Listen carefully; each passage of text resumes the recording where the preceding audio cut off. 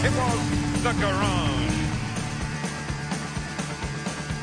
My pappy said, son, you're going to drive me to drinking if you don't stop driving me. That's a bunny car. Tell him it's your car and you do what you want with it. I own this car. I do as I please. I also own the highway. My taxes paid for that. They're both mine. I own the highway and I own the car. I own everything.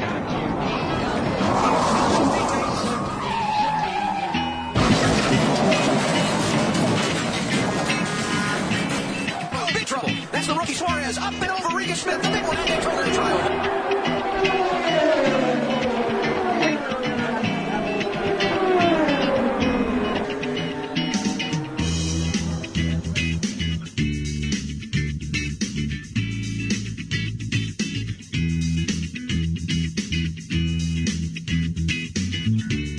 Welcome to the Throwing Wrenches Podcast. Hey everybody, welcome to Throwing Wrenches Podcast. This is 27th episode for January of 2020. Wow. Hard to believe. This is the only podcast, Daryl, with 2020 vision. Yeah, that's pretty cheesy.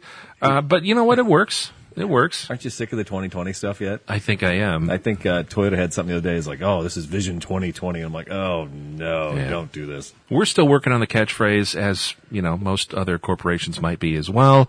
But we want to welcome you here to episode 27 with another special guest. And we'll get to that in just a moment. I know you're waiting with bated breath because it feels like the holidays happened like years ago. But we've kept everybody entertained, right? We've been on hiatus for 30 days. I think it literally is 30 days. Wow. And I think people have missed us. I mean, have you gotten any love notes from anybody? I did ask. I did ask. I got some people ask me for it, when the next few shows are coming, and a couple folks said they enjoyed the movie list, but I got slammed. I will be honest.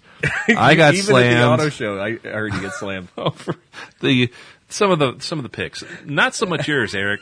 Mostly mine, and mostly Driving Miss Daisy. But you know, I stand behind my pick. I think we were standing at the auto show media night and people were calling you out for that. Yeah. Am I right? Several. And, I won't show you my Facebook Messenger feed, but it's pretty brutal. So we heard you loud and clear. I still like Jessica Tandy. I don't care what you say. Anyways, we are back with another new installment, brand new for 2020. And, Eric, what do we got lined up? Okay. Well, I should probably talk about the sponsors. Oh, yeah, them. And you know what? I'm sitting actually in the house of one of our sponsors right now, so I don't have to read copy because I think Gabe Casey's going to tell you all about what he does at his job, right, Gabe? Because he's our special guest. Everybody, welcome Gabe Casey. Thank you. Yeah, second time should be the charm. Hopefully there's never a third, but you never know. We can work it out. No, welcome to my home. I hope you have a good time here. Yeah. Thank you very much. Gabe is the lawyer extraordinaire. We'll get the introductions here, but we are sponsored by Gabe. He was with us all last year as one of our first sponsors, actually the first sponsor show, so we appreciate the faith you've had in the little podcast that could. I'm the gateway sponsor. I'm the one that leads into the bigger and better things. Yeah, right. That's right. And we won't forget you, Gabe, when we move on. And at your business, it's the Casey Law Office, and what do you specialize in, Gabe? Well, I try to focus mostly in consumer law, and the thing that's really applicable to this podcast and your listeners is automotive consumer law and just the issues with buying a car, number one. And it's mostly the smaller shops. And, you know, I get people all the time coming to me, you know, that there's been an odometer fraud. There's been, they said they didn't tell me anything was broken on the car, and there's a $2,000 part broken. These types of things. And they're big issues. And, you know, you got to keep people honest, and that'll make the industry a better place. If folks want to get a hold of you, what's the best way that they can do that? The best way is just to go on my website that you plug every week, clopeoria.com. It's got a messaging feature in it that goes straight to my email. My email I see every day, a voicemail or something else I might not get right away. All right. I actually had somebody reach out to me and said, do you think Gabe can do a trademark or something for me? Did that guy call you? I believe he did, but he left a very vague message, and I haven't called him back yet. Oh, no. So I'll actually say that. Anytime you need to call any attorney about any issue, just leave some basic specifications on what you want to talk to him about. Don't just say, I got a quick question for you, because that attorney won't want to call you back if they just think you want free advice on the phone. All right. Well, if they're listening, they know. All right. And our other sponsor, Forts Toyota of Pekin. They are available on the web. You can check them out at www.toyota-pekin.com. They are in beautiful North Pekin there, right off of 29. Yeah, right off 29, right off 474. And they say they're 15 minutes from anywhere, which if you're in the Tri-County area, that's pretty much true. You could be all the way up in Dunlap. You could be over in Washington, and you're pretty close shot. And disclaimer, as I always say, I do work at Fort Toyota. And I think we need to have a new disclaimer because Daryl Scott is now a 2-time vehicle owner from Ford's Toyota. That was not the ultimate goal of this podcast, Daryl, to sell you cars. Recidivism? No, that's okay though. Very happy with my purchase, and we'll talk a little more about that. Yeah. All right. If you don't know Daryl Scott, it's a new decade, and that means that Daryl's garage showroom of classic cars has become that much more collectible. He's so much more than old cars and super Tahoes. He's the man's man, the ladies' man, the man about town. He's Daryl Scott, double Toyota owner now. DT for short. DT. I call myself DT. And Eric Stahl, as the winter nights drag on and on, one man's dream can't be tamped down no matter what. You see, Eric is the kind of guy who always answers the call of the wild, even when it calls collect. And from a seldom traveled trail out west to a muddy river bottom to a winter rally in Wisconsin filled with wheels of cheese as the prize, Bear Grylls has nothing on this survivalist, Eric Stahl. Man, you really got, I mean, that's some timely stuff you got in there. I wouldn't even talk about some of that stuff tonight, but I think you wrote me in. I'll put some sound effects behind it. I like it. Yeah. All right, but I had to write the intro for Gabe Casey, and I'll have you know that when we were at the auto show, people were like, how long do you guys spend on those intros you do for each other? Like 5 minutes. Too long? The proof is in the pudding. Exactly. This one right here, this got some serious pudding on it. Gabe Casey, he's a speedy legal eagle who knows a thing or three about appellee. You got a problem? Wow. You got a problem that needs a law? He's got the service that solves it all. He's a sponsor, he's a car guy, and he's your next legal consult. That's Gabe Casey. Right. Thank you very much, Eric. Do you know what appellee means? I think it's somebody who's in trouble, or no, somebody needs advice. Is it French? I don't Is know. it Latin? You can apologize for it next podcast after you look it up, just like protagonist. Did I say it right? You're going to Google it? Appellee, close enough. That's like Appalachian? Is Yeah, is that something. a trail? It's like the Blue Fugits or something. Maybe, I'm maybe. sorry. Anyway. Andy Hoozle, we want to give a quick shout out to everybody who has sent some.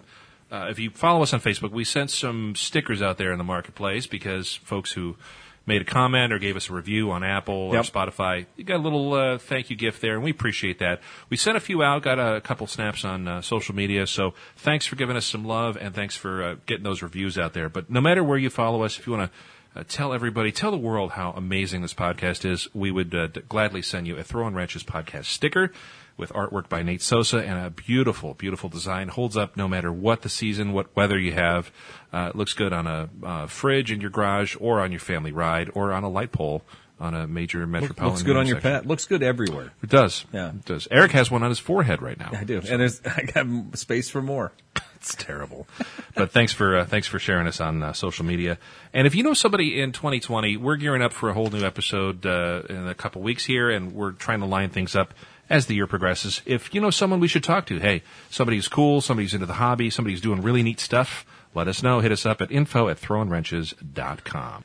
We talked about this a little bit, and actually Daryl had some people reach out and say, hey, I'd like to help the show out, but, I don't know what I can do. Patreon's a great little way that you can throw a buck or two at us every month, and that actually helps us out. We're not going to be rolling the Benjamins, but it'll actually pay the server fees, and it'll help us get the show out.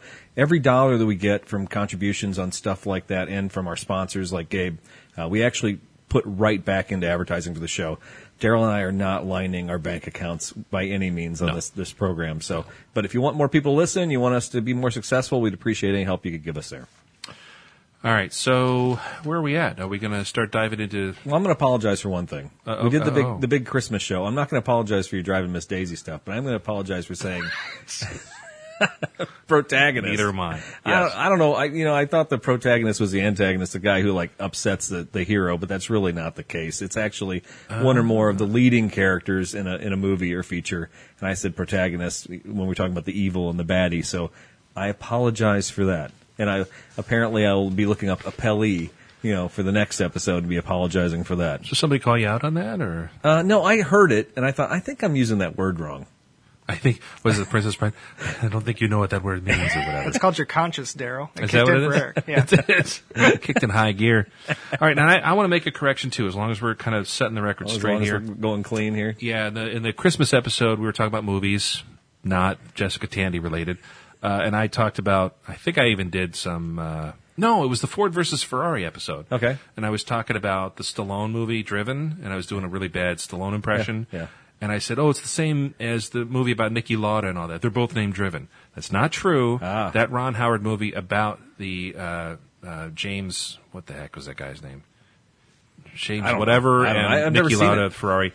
That was called Rush. Rush, which is also not to be confused with the Jason Patrick, Jennifer Jason Leigh movie Rush. About dope? About dope. Yeah. Okay. Yeah. Which is, if you get the wrong movie, that's bad news. That is a Honey, what are we major watching? bummer. Well, Daryl Scott recommended this movie, Rush. Something about heroin? I don't know.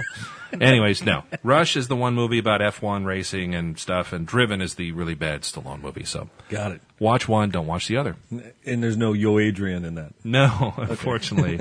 Yo, the lug nuts are loose. Yeah. Yeah, I didn't qualify. All right, so let's talk about projects. Let's talk about normal car stuff, Eric. What are we working on in your neck of the woods? Well, if you watch my Facebook feed at all, you'll see that I worked on a project with my kid. We pulled the front speakers out of his 4Runner, and because he's complaining all the time, he's like, "Dad, I need a little more bump in this thing." And I'm not buying him a subwoofer because I think every kid with a subwoofer is annoying. Yeah. He's loud enough when he comes up the driveway, but he has no subwoofers, or he has no tweeters. He has no high end in this vehicle. Okay. It's a base 3rd gen 4Runner. There's really not a whole lot in this thing. It's got 2 speakers in the doors. Factory head unit? Yeah. Okay. So I went on Crutchfield, which I got to be honest with you, Crutchfield nowadays is so easy. Yeah. It gives you the exact wiring harnesses you need. It does everything for you. You just, even if you buy a faceplate for a radio, for a radio to fit your car, they have the exact stuff there. It's not like you have to, walk into Best Buy and like pray that they have the ring that goes around your trim on your radio. This Crutchfield's pretty slick. So they got me everything I needed for the 4Runner, and it came with some tweeters, and I mounted them in the doors, and we took the door panels off. But I had to solder it, and so I had him help me a little bit on that, but I had to do the solder part. So that was fun. He's still complaining there's not enough bass, but I think it sounds better. Do they still sell bazookas? Do you remember the bass bazookas? Maybe. Like in the 90s? You could mount those things on like the boat. Well, they sell those bazooka type things for 4-wheelers and boats. You seen those? They like mount to the top side so that way everybody on the lake can hear what the hell you're doing, right? I think that's good. That's like a rite of passage, though. I think that's loud music. Well, that too. But when you're young and you get your first car, one of the first things you do. I mean, Gabe, when you were younger, did you put a stereo system in one of your cars? I did not. I put a couple little daytime running lights on my 95 Celica GT underneath in there. Yeah. And they deteriorated over the next couple of years. I hated them and had to remove them. I got to put some in my 97. Can you help me out with that? Absolutely. There you go. He's my guy. We'll do some YouTube videos. But no, that's cool. That's cool. So it sounds better? I think so, but he's, like I said, he's still complaining. He's, these kids today, they're never satisfied. I got a truck fridge for Christmas from the wife, which is cool. I didn't get the brand name ARB or Dometic. I got like an off Chinese brand. I've been watching these things. So for about $300, I got a fridge and a freezer combo type thing. I can mount in my truck, and this summer when we go out camping, I'm looking forward to this. I've ruined so much food, and my daughter had some sweets and some candy she got in Colorado last year. Yeah. The water washed into the bag, and it just got gross. Oh yeah, throw it out. Maybe that's why the bear. And I never lived that down, man. So when my wife was asking me for what I want for Christmas, I can't think of anything. But then I'm like, you know what? This is something I would never buy for myself. So I think I got a good one. We'll see how it holds up. It's got all the protectionism for the battery of the vehicle, so that way it can't discharge the vehicle battery. I can let it sit all night, and it's very quiet. So nice. Should be pretty neat. Does it do both 12 volt and 110? Or? Yeah, you can plug it in the wall. You can plug it in your vehicle. Either way, and the 4Runner already has an outlet set up in the back, behind the second row. So I just plug it in back there, and I'm going to secure it down with some ratchet straps, and I'll be rocking, man. Nice. Yeah. Gourmet trailside. And then lastly, my biggest project was getting the Celica back going because I went to jumpstart it a couple nights ago, and it looked like one of the wires was cut. I got it going, and I saw an arcing on the block, and I'm like, what the heck is that? And I look, and one of the wires has been cut. And so, of course, all my employees are like, oh, somebody sabotaged your vehicle. And I'm like, nobody's sabotaging the Celica. It's been sitting out here forever. So I go home that night, and I come back the next day, and I walk out there with a technician, and I say, we gotta look at this. What do you think this is? We pop the hood, and there's a rabbit sitting right on top of the block, right on top of the valve cover. I have never seen anything like that. You sent me the pictures that morning, and I thought, he put that there. No, and it looks funny because he's shining a light on it. I'm like, I wish you wouldn't have put the light on because it looks kind of fake. Yeah. That's a rabbit. And then in the meantime, he'd eaten the other number 3 wire, so number 3 and number 4 are out. And he ate the oxygen sensor wire. Seriously? Oh, yeah. So he's just in there, you'd think of squirrels, chipmunks, mice, rats even. Yeah. Have you ever seen in I've never all your seen. years of service? I've seen cats get under there because it's warm. Yeah. This car's been sitting for weeks. It wasn't warm. And here's the thing about that 90 Celica. It's filthy. There's so much gross oil everywhere in that car. Any self-respecting rabbit, unless he's a gearhead, has no business even wanting to be in that thing. And nothing could taste good. It's got to taste like motor oil and everything. Yeah, you wouldn't think 7mm Taylor wires or something would taste real good, but I can only imagine his crap was painful. I blame global warming. I mean, this wouldn't happen back in the day. Oh, you don't think so? No. maybe not. I don't know. Well, so the rabbit has been released back to the wild. Yes, right? and I'm $88 deeper into that car by getting a cheapo aftermarket sensor and some cheapo wires for it. So, It's okay. and the moral of the story is my daughter still didn't get to drive it over Christmas break, and I registered the thing for last year. And I was going to get antique plates, but I'm like, no, my daughter wants to drive it, so I'm not going to. It was a dog and pony show down at the DMV to try and get antique plates for that car. I'm like, I'm not really? going to do it. Yeah. I just got regular plates. I paid for them, and then sure enough, she couldn't drive it anyway. She's already back to college, so it's sitting. So that was my projects for. I mean, I got a lot of stuff burning there. Apparently, Daryl, top that. We'll share some pictures of the Mr. Rabbit. I think that's hilarious. Yeah. It was great.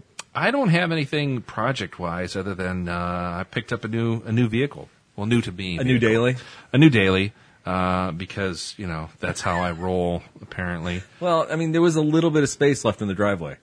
There was. I didn't have enough. Didn't have enough cement, so I didn't really want to plow. So I bought a 2017 Toyota Tundra SR5 TRD off road, and it's a double cab for those who are into Tundras. I know there's a little Crew Max versus the double cab. What do you call it? Oh, is there a little spirited competition there? Rivalry or something? That's a whole other thing. I should just get off social media entirely because I'm wondering if you're getting in the Tundra group now. Are you in that like you are the Highlander? Oh, yeah. Oh, I can only imagine the aggravation. Yeah, it's been about 24 hours before somebody's been threatened or, the whole like, post a picture of your ride or you're going to get booted. I know, and I did it. I dug a picture of him like 2 years ago. Why not? Yeah. Why not? But no, I love it. It's fantastic. It's got the 5.7 iForce V8, which is just a monster. I love it. Love everything about it except the fuel economy. But that's okay. It's a small trade-off that I'll look at every day when the miles per gallon fuel economy thing comes up on the thing. But I absolutely love the truck. It's quicksand, which is that kind of cool muted beige color. And it's a flat tan. Yeah. Yeah, absolutely love the color, and it drew me right in. So, Forts did a good job there, and it's a wonderful truck. It's got really low miles on it, so it was taken care of, and I look forward to having it for the rest of my life. So that's where I'm at there. But I miss more importantly. Is that how you sell it to your wife, honey? We could have this truck the rest of our lives. No, that's what she told me. She's like, "You're not buying anything for the rest of your life." After I bought that. No, the nice thing about it though, and I had a daily driver. F-150 full-size regular cab long bed for a long time, about 4 or 5 years, and it was great. I needed to move anything. I bought furniture. I needed to help a buddy with pulling a motor and taking it to a machine shop. I could do anything with it. And then you get to a point where you're like, I don't really need a truck. It's kind of big. Maybe I'll get a car.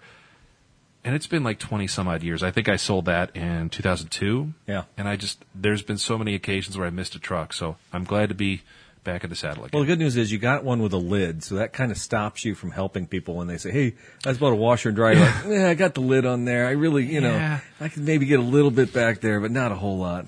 Exactly. Yeah, it does have a Lear topper, but that's probably going to come off in the summer when I need to go buy stupid stuff, so we'll see. I did christen it over the weekend, though. I put some Toby Keith on the radio. Oh, boy. I did, and I already started modding it up, so I got some WeatherTech floor mats, some real high-tech mods. Yeah. I don't know. It is nice to have something new enough to where I don't have to do major stuff, and I can just. You won't have to do anything that truck for a long time. No. I don't intend to, except order like goofy little things like air fresheners and stuff. I don't know.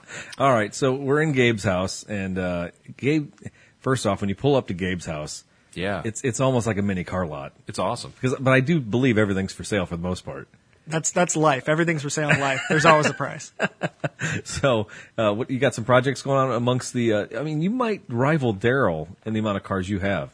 It depends on how you count them and whether or not they're registered. Oh. Because I've got the same thing in your house, right? Yeah. Gabe and I are kindred spirits. But Gabe's different. Gabe's has stuff like stashed away elsewhere, right? Not any more than you would, I would say. I've got a storage unit with a Land Cruiser and a half, the FJ40s. A half. And literally it is a half, right? Yeah, there's no engine. It's I have a title, but it's not plated or anything. It's been pushed, never run. And then I've got the one that's for sale. Sadly, when I purchased a Supra, it was not a part of the deal because the deal was never signed off on by my wife. But it was please don't murder me after the deal. I will sell my FJ40. So that's been for sale for a while now, and it's not currently at my property. But then I'm also helping sell my friend's Land Cruiser, which is a 60 series. And, is it 62 or just? It's a 61. 61, okay. And then I've got my pickup out front. We've got the wife's Land Cruiser that's a 2008 inside, which also has the 5.7, like you said, great engine. Great motor. And then I've got, the Supra and various other FJ40 parts all over. It's beautiful. Actually, in the summertime, he's got all the doors open. And I will say this, you kind of stand out from your neighbors when you roll up here and you see us because he's got that big black GMC truck out there, Supra in the garage. I don't think anybody else has nice a car collection up and down this road, do they? Actually, 3 houses down. I have yet to meet him, but he is an old AMX racer enthusiast. He's got about a 7-car garage attached to his house. Really? And my long-term goal, because I love this neighborhood, I love our house, is to buy that from him someday just to keep cars in it. Yeah? Beautiful. So we'll see if I ever hit that amount of money. Probably not.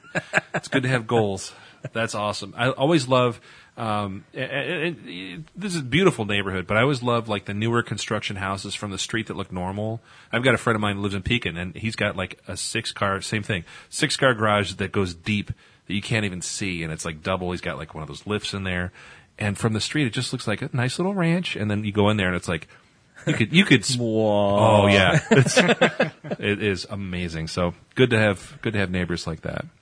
AMXs too. Wow, that's pretty sweet. Yeah, I followed him to a Cars and Coffee earlier last year, but I haven't actually been able to meet him just because we haven't run into each other. But Sure. That's pretty much all I've been up to. My last project was getting the top and the doors back on the black FJ40 to sell, which I've done before on my own, but you really need somebody to help you because it goes a lot smoother, lining things up. There's like a rubber gasket that separates the walls from the roof, right? Yeah, there's a couple at different layers because there's one at the bottom before the roof and then before the sides, and then there's one between the roof and the sides. Yeah, I can't imagine doing that as one person. You can, because I actually took it all apart, and when you take it apart, it's in pretty small pieces except for the roof. Yeah. But we actually put down some camper insulation to try to make it a little thicker because there were a lot of rattles the last time I put it together, and it wasn't enjoyable to drive with the top on and the doors on.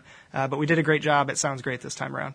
Yeah. And that black one, I think we saw that when we met up with you. It was like July at one of the Cars and Coffee in the Levy District. That's a nice little rig. Yeah, that was it. But that'll be probably the last time that goes to Cars and Coffee because you have the Supra, the launch edition Supra, that's got your name on the back of it. So that's got to show up at every Cars and Coffee, right? I mean, pretty much. You got to get the money out of it. You got to get the advertisement out of it because, I mean, it is a work vehicle. I mean, nothing says work vehicle like a brand new Toyota Supra. Well, no. I mean, if there's an emergency, I mean, you want the fastest lawyer possible, right? Absolutely. I'm at the courthouse right now, Gabe. I need some help.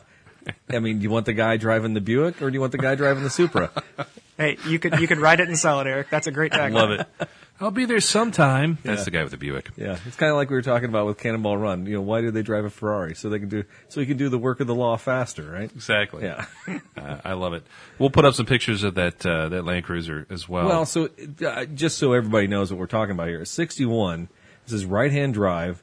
This thing is from Japan Yes. and factory diesel. Yes. Is that turbo? Yeah, it's a 12 HT engine that's turbocharged. Yeah, and The 5-speed manual. and it's clean. It's silver. It's got these the orange and gray decals on the side of it. It looks great, and it's got this highboy roof on it. Was that a factory option? It was. I think they only had it over in Japan. You can get the 61 series out of Portugal or Spain, but it didn't have that factory ambulance roof, they called it. Yeah. Yeah, it definitely stands out, and it's got the kind of cool mid-'80s graphics, big turbo on the side of the door, which, by the way, 10 years ago, it was like, oh, that's tacky. Now it's like, oh, embraced, that's awesome. fully embraced. Yeah. Yeah, like the old MR2s that say MR2 on the door, that takes up half the door. Yeah. There's something about that. It's like a snapshot of time, and you don't have to know what year it is. We're like, that's about 85, and it's like, 85, 6, 7. Yeah. It's pretty sweet. Yeah, there were definitely stripe packages, but I'm not familiar with the FJs. Those stripes. I mean, you could have said they're not factory or factory. I would know the difference.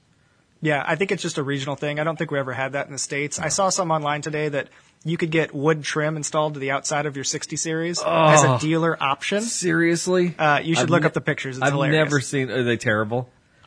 I don't know. What do you consider terrible? I'm Well, sure I mean, somebody loves it. Yeah, because you make it sound like it might be clumsy and awkward, and I'm thinking that'd be so cool. I mean, imagine a beautiful vehicle that you decide to just slap wood panels to the side of. Well, So like every says vehicle every Jeep that's- owner, in the 70s and 80s. Grand right? Wagoneers. Yeah. Which I when I see those guys now, I'm like, that's so cool. It is. Until you have to replace that stuff. Well, it's mostly just that vinyl. You can vinyl, what do you call it? Get a vinyl wrap I'm on not it now. talking about a K-car LeBaron here with the No, vinyl. no. I'm saying like the Wagoneers. Yeah. That stuff over time, all that stuff, even like the old cool, Caprice wagons and stuff with the big 454s in them, like, the wood looks nice, but when people redo them, what's the other one? I'm thinking the Vista Cruisers. Vista Cruisers were big, like that 70s show and all that. Whenever you see them pop up now, they've all been repainted solid colors, and you see the stainless trim outline where the wood was. You're like, Oh man, what happened? Oh, that vinyl it was cost a lot of probably money. actually not desirable to even try and find that stuff and seek it out for restoration purposes. So Yeah. it's probably all gone, right? Yeah, it's 3M. 3M used to make that stuff. It was called Dynoc, and it was a big sheet of film that they just probably used contact cement and just threw it on. But yeah, very cool though. I definitely noticed that 61 coming in the driveway. So I don't know that we talked about the Supra when we did the show last time.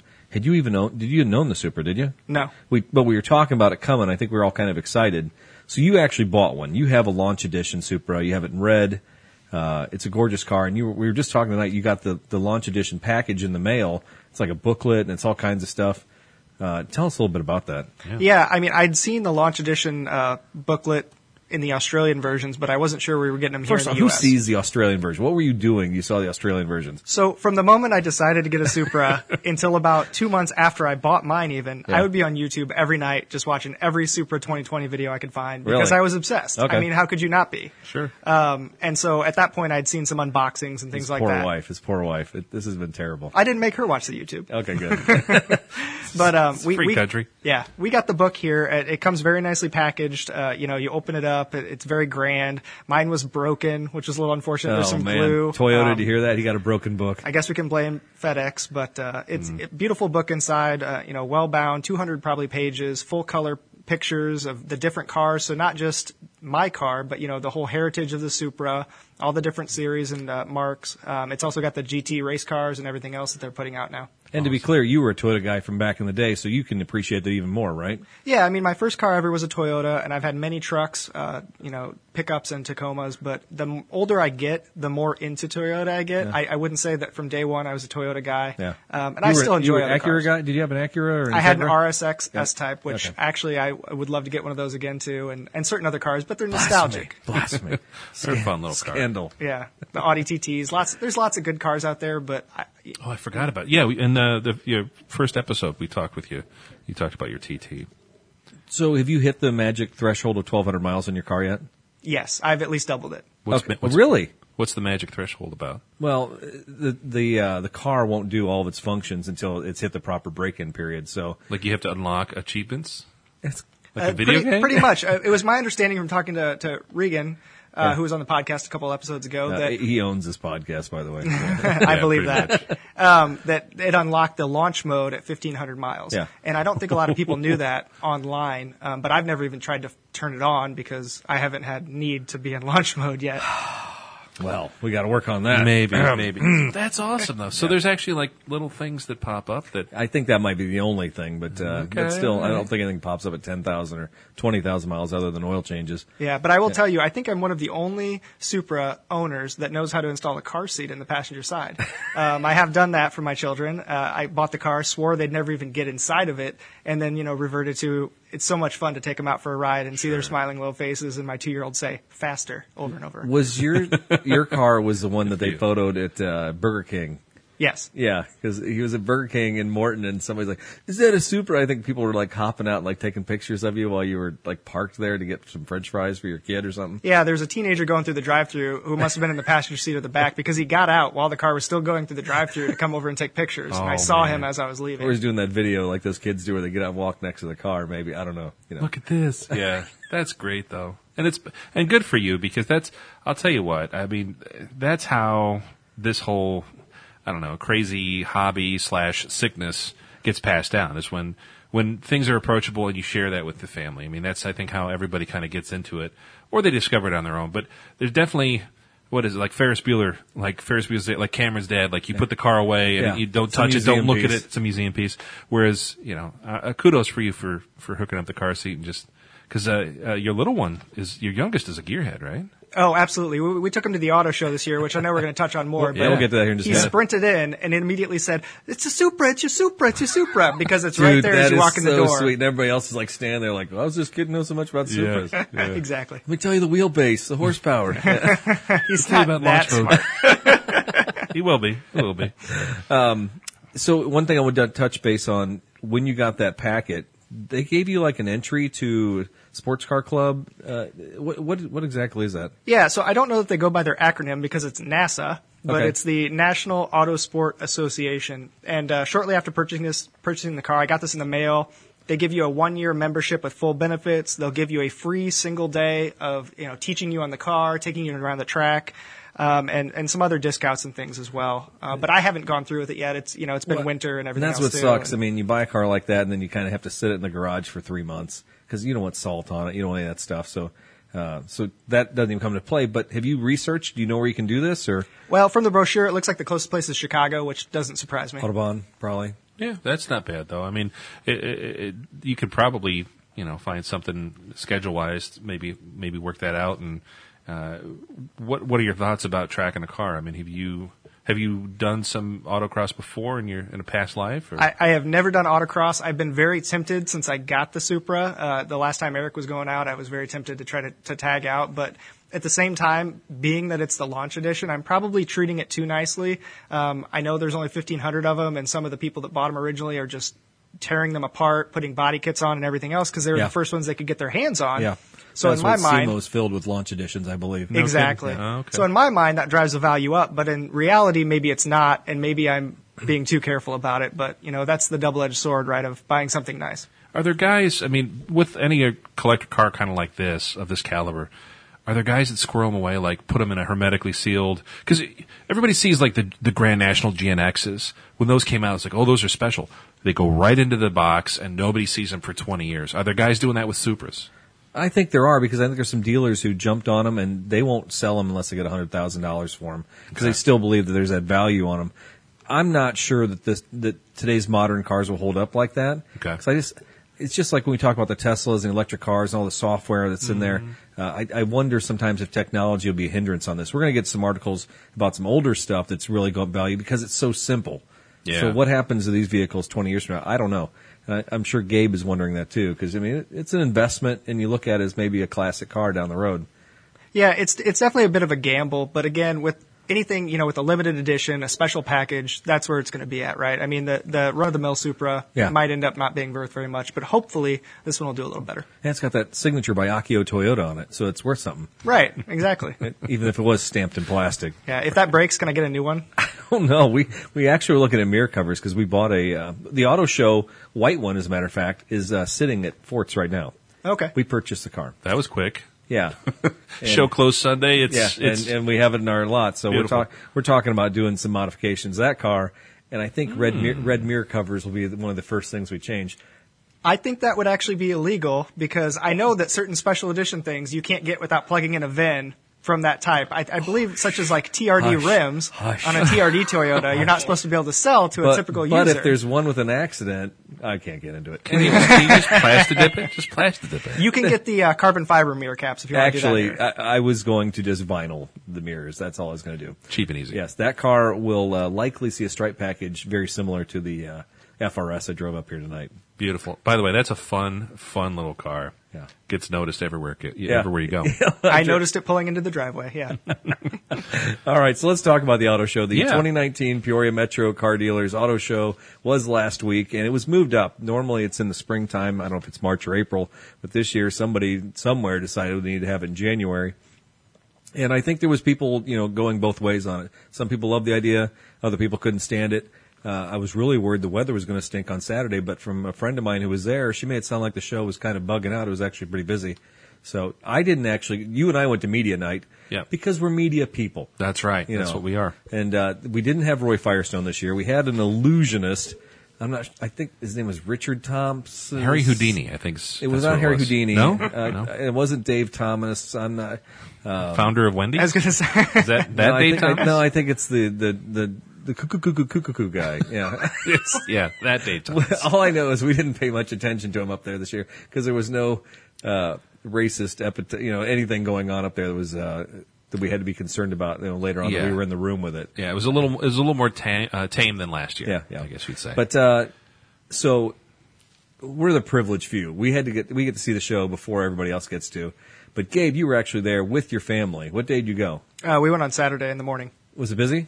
It didn't seem overly busy. There's a line to get in when you first got there buying tickets and whatnot, but on the inside it didn't seem packed or anything. Okay.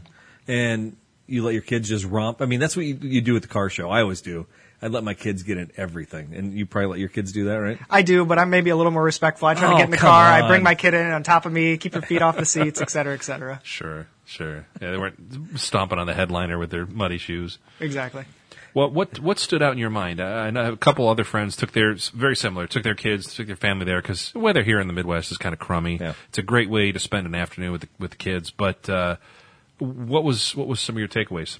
Well, first of all, we love the Peoria Auto Show. We always have, and there's not a whole lot to do in Central Illinois in the winter, as you two know. To go spend $5-10, it's cheap to get in. My agenda's full. I can't speak for you. Well, some of us work full time. I get that. Some of us have to even change oil sometimes. Shots fired.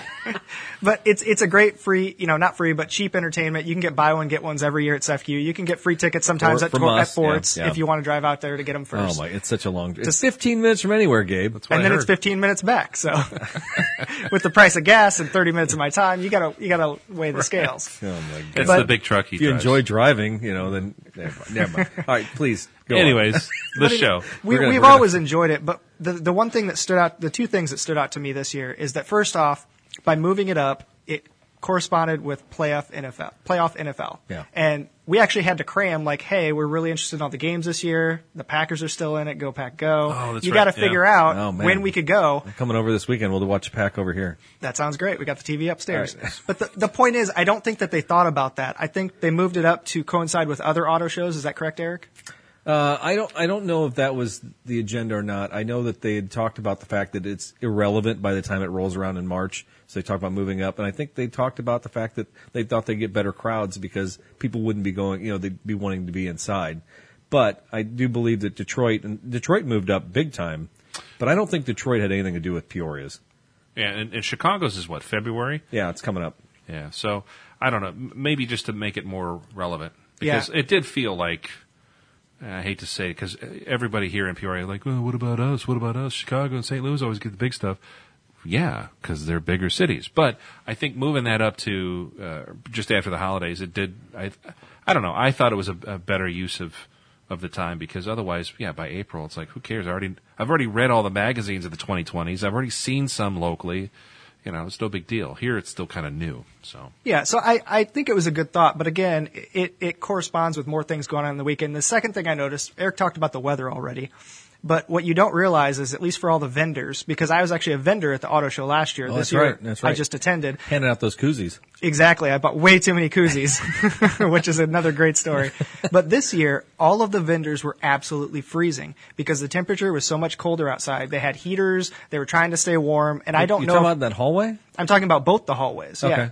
So by the outside, by the windows where they set up the majority of the vendor booths, it was very cold. They had heaters. People did not probably want to hang out. So for them, at least, it was far more miserable than having it in April. But otherwise, I don't know if there is substantially too much different. Yeah, we'll see. I thought about going back. Just did you for about a minute? For about a minute, but it was nice to get the lay of the land there and the stuff that they brought. I don't know, just from my perspective, the stuff they bought was. You had a new vet. We got to see the C8 in person for folks who hadn't made it to Uftring or some of the other local unveilings, if you will. That was neat to see. They had some nice stuff, but for the most part, it's pretty. I hate to say, pedestrian kind of. Yeah. Just your Lincoln Aviators and your Ford Explorers and now things like that. Now there was an NSX there, and I didn't see it because we didn't wander around that much. We were kind of really. You and I were kind of. just hanging out in one Yeah. spot. It seemed like this year. I walked through the whole show and I didn't see an NSX. I'm sure it was there. I wonder if it was in the outside. I don't know. It had to be, Acura had to be all together. I would think it'd be, I don't know. I wasn't there. I didn't see that part, so. Yeah, me neither. Maybe they loaded it later in the Now, night. I did go after one of my friends who works over at Dennison Chevrolet because she took a bunch of pictures of the C8, like, oh, look at it, it's so beautiful. And I said, oh, they're not letting people sit in it? Well, no, it's a $90,000 car. And I'm like, ooh, $90,000. I said, I think there's a Lincoln Navigator. It's more expensive than that. Right. And probably stickers for more. I'm like, that was also the dichotomy that, the vet you couldn't sit in, but the Supra was sitting over there, and I get pictures of people with their kids running all over that car. Right. I'm like, that's cool. Yeah. I'm glad Toyota did that. Now, when we got the car, it's got some scratches, and God knows what, who puked on the inside of it, but it'll make a good race car. Isn't that what the auto show specials are all about? Yeah, I hope we got the auto show special on that thing. Hopefully. Yeah. Interesting stuff. I did see Chevy's lineup that they brought to the show here locally was, I believe, a Vet, an Equinox, a Traverse, 2 Silverados, and like some little Bolt or whatever that's small. The Bolt. I was going to say the Bolt was there. Yeah, which there's nothing in the middle. I can't believe you didn't shop a Bolt, Daryl, when you were looking for Tundras. Well, here's the thing. I like to fit in my vehicles. There's that. But, yeah. Well, before we move on from the auto show, I don't know if everybody knows, but the best kept secret of the auto show is that there is a DMV table there. Oh, really? And you can get plates, you can renew your license, Yep. and Serious? I've you done do it. not have to go to the DMV. I've done it. One year when I was a vendor there, I actually went down to that booth and I did. I forgot all about that. Dang, why didn't I know about this? I was hoping you were going to say the Jesse White dancers were there. Jesse White tumblers. I Tumblers. want to get a picture with the tumblers. Oh my Maybe goodness. get a handstand. No, so that honestly, that's worth the $5 admission right there. You don't have to go to the DMV to renew your license. You can go to the auto show. I'd pay Maybe more I could have got than that antique plate handled when I was there too.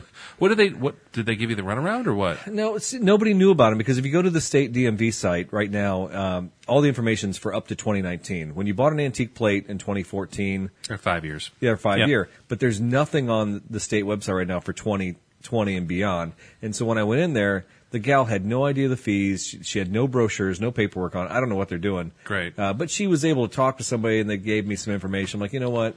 It's not worth it right now. I'll just register for another year.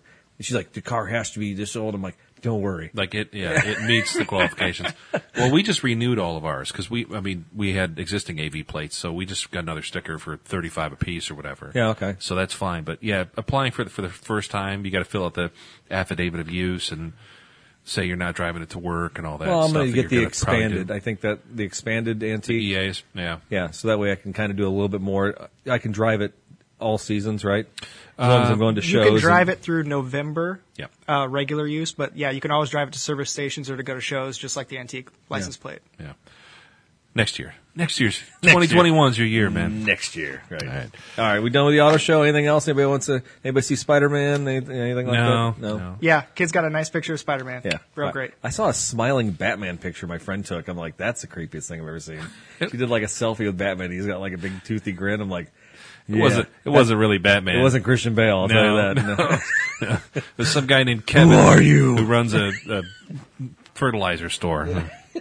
Anyways, let's talk a little bit about some people stuck in the mud because Yeah, let's get to this week in social media. My new favorite segment of the show. Twism. Hey, hang on, we gotta have you got it. Twism. There you go. All right, you like that? We'll work on that. All right, so there was a guy, it was a young Canadian guy who decided he was going to go out in a lake bed out in Nevada. This was a great story. If you've been following on Facebook or anywhere else, you can Google this right now. His name is George Sukanoff. He's a Canadian engineer, and I don't know why anybody does this, but, he probably had 2 weeks off for Christmas because he's Canadian. And drove down to Nevada and decided he was going to go across. Here's the thing. What is it? He got 2 weeks off because he's probably a Canadian. They nationalized Christmas time off, just like healthcare. Did they really? No, I don't know. A friend of mine is in England, and they get like 2 weeks off. I mean, and Caterpillar people do this. If he's an engineer and he works for any large firm, they probably just shut down. Probably. You can't get anything done at any manufacturer level between those last 2 weeks at Christmas and New Year's. I know this for a fact. Every year as a retailer, I'm working and I can't get a hold of anybody for support back in the factory. Especially in Canada, eh? Anyway, so Yeah. that's where that hate is coming from. and it's boiling over, He's Daryl. seething. Eric is seething over here. Sounds like somebody else needs 2 weeks off. Yeah, really. Anyways. Anyway, George Sukanoff, Canadian engineer, We don't know what he does for a living, other than he's an engineer. Probably took time off, unpaid. Move on. I guess that's the height of the story. He got time off unpaid. So with Our his minds are blown. all right. So with his 2 weeks off, he drives down from Canada to a lake bed in Nevada. By himself. So here's the deal. right. As an overlander, I think there's kind of a cardinal rule that if you're going to go out and do anything or do any wheeling even, you usually have somebody with you, even if there's somebody else in the car. But this guy, he decides he's going to drive out in rural Nevada. He's out on a lake bed that's frozen. And during the summertime, during the fall and the spring, it's known as a pretty easy place to go. But in the wintertime, this lake bed actually turns into a lake. And this guy gets about 5 miles into this thing, and he's stuck. He's got probably all-terrain tires. They're probably very similar to the tires that are on my truck, Tree Hugger. And I know how it is. As a matter of fact, I just got stuck in the mud on the Mackinac River on January 1st. I didn't want to bring that up. I can tell you all about being All right, stuck in the mud. all right. But I had a winch. George had a winch. But if you don't have a land anchor or something like that, which I don't know if you're familiar with a land anchor, it's a device you throw out 100 yards and you can put it in the mud and it'll claw in and grab for your winch so you can pull yourself out on Something ideally. like Batman might have in his belt. a smiling Batman, a toothy Batman. George didn't have any of this, so George fortunately was still in range with his cell phone for social media. He put out a call to a local tow company. They couldn't get out there. And so he put the call out on social media, and next thing you know, all these 4x4 clubs start rolling this story. And this story got huge. I mean, I think there was 10,000 people in a group that was just rescued George Sukhanov. Wow. Yeah, so I was watching it as it happened. People are posting videos. Well, the first couple crews that went out there, they all got stuck too. It's just a mess. It's a quagmire. Finally, 3 days later, this guy's been out here all by himself for 3 days. You should see the mud that's inside his truck where every time he'd climb in and out, he just got mud just souping up inside this thing. We'll put some pictures up because you shared this with me right as it was happening. Yeah, and I just yeah. first of all, I felt bad for the guy, but at the same time, that's going to take weeks to clean that damn truck. Oh, yeah, the truck's a disaster. Yeah. Eventually they got him out. And the coolest thing about this, because it was on social media, I mean, people are live streaming it, look, we got George, and they're showing video, and I'm watching live. I'm like, this is crazy. I mean, this is just a little flash in the pan, but it kind of shows the power of social media. It's a pretty neat story. And you know what? This is what social media is all about, I think, just to kind of keep people informed right now as it happens, even though it's not a news story. For the rest of the world, if you're interested, you can watch as it happens. I'm going to be that guy. What kind of truck got him out? I think it was a Ford F-250, and there was there was an old 91 Toyota, I think. A couple guys in a 4x4 club. Here's my thing. You could have probably taken a drone and taken this guy some wheel chains or something like that, and he probably could have gotten out of this. Yeah. There were other ways. You could have airdropped him some mud terrains. Say, here's a parachute dropping with 4 tires with some tread on them. Now Good luck. Yeah. Funny. It's a great story. We'll put a link to it. Jalopnik did a nice write-up on it, so check that out. All right. Well, let's zoom out a little bit. Let's talk about some international headlines. This happened during the holiday season, right? The Carlos Ghosn. I want to say the continuing saga. Yeah. Which, if you've been listening to the show, we have a nice little segment. We'll drop the theme song in there. Where in the world is, or is it going to be Gone in 60 seconds? Go in 60 seconds. I need a different tone, I think. We got our money's worth out of that mixer. I like the echo, but yeah, He knows what he likes. Yeah, he does. He does. Yeah. So for folks who aren't privy to what happened, Carlos Ghosn, a disgraced former Nissan Renault CEO, Embattled, I think we like to say. Okay, embattled, was brought up on some charges in Japan. Yeah. After some money disappeared from the company, is no, that right? I think he got a bonus that he took for himself, saying he was owed that $15 million for something. And have you followed any of this, Gabe? I saw a lot of the articles, but I didn't read them in depth. Yeah. So I have an idea. I got to be honest, it's cool and it's funny, but it's also like he's an interesting personality, but it's not like sexy enough to want to keep reading. And really just looking at him his eyebrows. I mean, just that's I think that's what it is. I didn't want to throw that out there. I think it's how he looks. I think eyebrows. He colors those eyebrows. He's definitely got, he's worse than a Midwestern farm girl. I mean, he's got some serious. I mean, any man you can fold up and stick into a small black box like that. Well, we don't can't know. be that sexy on his own. All right. So he's got some legal trouble, right? Yeah. So I mean, there's a little bit of Mission Impossible going on here. Right.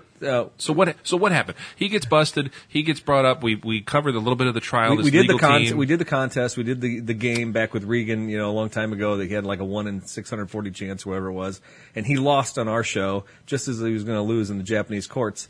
So this guy never says never. There's a way out of everything. Sure. And what's he do? He hires an elite SWAT team, U.S. Special Force veterans. They plan on getting somebody to Lebanon. They don't know who exactly it is, and somehow he ends up in a black piano case, tucked onto a private airplane, and he wakes up in Lebanon the next day. I don't know what happened.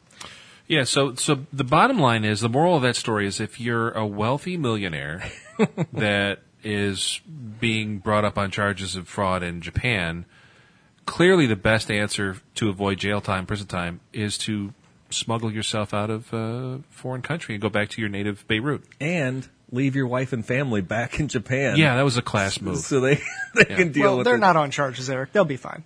No, they are for possibly with collaboration. Okay, or, that's bad then. Collusion. Collusion. Well, now wait a second, Gabe. Is somebody, if you get, like, say I murdered somebody and I tell my wife, isn't my wife Yes, basically... hypothetically you murdered someone. Yeah, Let's go that on. time I murdered somebody. But if I tell my wife, isn't there like some rule that, is you can't, like, pit family against each other or something like that? Look at the astute Eric. He knows about the little-known rule that you cannot force a spouse in Illinois to testify against the other spouse. Don't know why I know that. just Illinois. As far as I know, I don't remember if it's federal, but I know it's the law here in Illinois. It's pretty cool. It's pretty cool. I didn't know that. So maybe she could do whatever she wants and she'll get off of that because maybe Japan has very similar laws to Illinois. I would say no. Maybe. But Gone's whole defense, his whole rationale for doing this, and by the way, he's kind of like the Julian Assange of Beirut now. Like, he can't go anywhere. Like, you can't leave and be like, I'm going to go back. Interesting. Well, much less interesting and not as pale. But what his rationale was, I can't get a fair trial. First of all, these charges they're false. I did not embezzle. I didn't whatever the Nissan money. But I'm not going to get a fair trial, and this is all set up. So the only way out is for me to just peace out. Yeah. The Japanese legal system is They say that they're once a little you're harsh. accused, Yeah. you're pretty much 99% you're locked up. It's like you're guilty until proven innocent. Yeah. That never happens here, right, Gabe? Well, actually, in the federal court, that's pretty true. Yeah. Really? Yeah, because by the time a federal agency builds a case on you, a criminal case, there's basically no chance of winning in trial. That's why they always just settle them out. And take It's a plea bargain. ironclad. So for how? Okay, so and I'm gonna lean on our legal expert here, Gabe. When somebody does get accused of fraud or embezzlement at that level, I'm thinking of like a Jeffrey Diamond or like an Enron kind of situation. There's usually here in the States, it seems like there's either a little bit of restitution or I'll give the money back, or they'll work some plea deal out, and they usually are fine. I mean, what's different about Japan? Well, I don't know. I actually did a lot of write-ups on Japan when I was in law school. I've always been interested in Japan. Sure. I did a write-up on Nissan, being a steel manufacturer and becoming a car company when I was in college. I've always been fascinated with Japan. Maybe that's why I love Toyota so much. Yeah, maybe. But I don't know the inner workings of their criminal system to that degree. But, I mean, typically white-collar crime is just a lot easier to get an easier punishment on. I mean, if you go rob a bank with a gun and steal $200 versus, stealing millions through a Ponzi scheme, you're probably better off going with the Ponzi scheme. Sadly, I mean, that seems to be the case. I'm wondering if some of the cultural difference with Japan is there's almost, it's a disgrace, an honor, kind of, Do you think they do the whole, with Bushido thing, or Harry Carey thing, I don't know, but there seems to be a little bit of by the way, the only studies of Japan culture that I know come from Karate Kid 1 and 2. Which should have been on your top 5, I thought, and over Driving Miss Daisy. Fair enough. And Ridley Scott's Black Rain with Michael Douglas. Ooh, that's a good one. That's a fantastic movie. Everybody should watch that. That's your homework. Wasn't there a Jackie Chan and Chris Tucker movie? That was a lot of... Jackie Chan's... Yeah. No. Anyways... But what I'm just saying is I think there's a little bit of a disgraced, here you are running.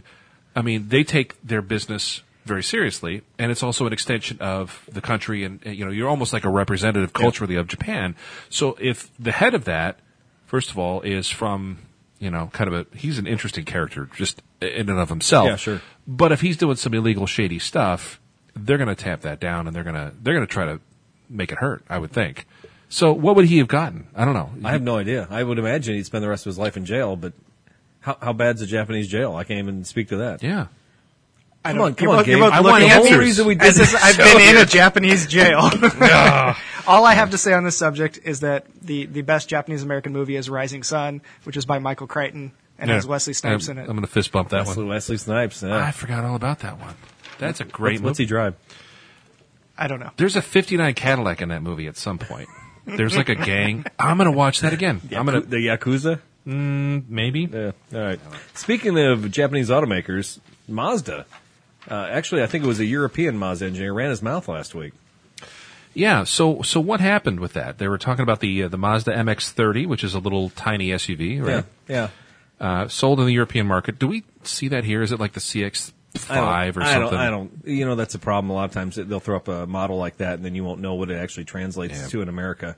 But the European research director, Christian Schulze, you think? It's probably just Schultz, but Schulze? I don't know, German. Yeah. He Whatever. told Automotive News that the small pack that's reasonably sized has an overall CO2 emission footprint comparable to that of a diesel Mazda 3 hatchback, even after they replace the battery at 100,000 miles of ownership.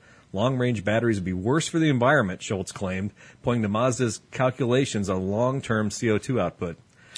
So basically saying, hey, we could put a bigger battery in there, but we did the responsible thing, and we downsized it to be ecologically friendly. Yeah. But he's also saying that batteries are worse for the environment than a diesel. Yeah. And nobody wants to hear that. So what happened after that? Mazda said, you can just... Do you think he's fired? Probably. Because Mazda basically said, don't listen to anything he just said. The comments of Christian Schultz do not reflect... There's a legal disclaimer there, I'm sure. Yeah, the official stance of this company, et cetera, et cetera. But he works for him, so maybe it would be a legal statement. It's the equivalent of when you follow somebody on Twitter and it says, tweets are my own. You're like, what are you putting out there you don't want your employer to find out about? Yeah. Yeah. But then they also said, well, it was based on 2016 European electrical figures, which we all know are skewed. I mean, the 2020 figures are far more accurate. Right. Yeah.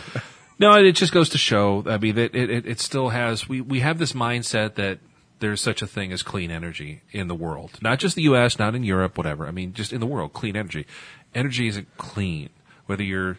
Unless you're talking maybe like wind turbines or hydroelectric power. But who's making enough power to generate cities and cities and cities? I even question that too. I mean, by the time you mine the copper that goes in the coils, that's built in the windmill in China and is shipped over by boat and erected here, and how many eons does that thing have to run to calculate, to gain all that back? And people are like, oh, it's not that much. I'm like, well, that's because you're using, children to dig up in the copper mines in Africa, You don't see it. Out of sight, out of mind. Yeah. Do children have less CO2 emissions? Is that what you're saying, Eric? No, I'm saying that the dollars and cents that they're saying, all right. It's an interesting take. But yes, 100%.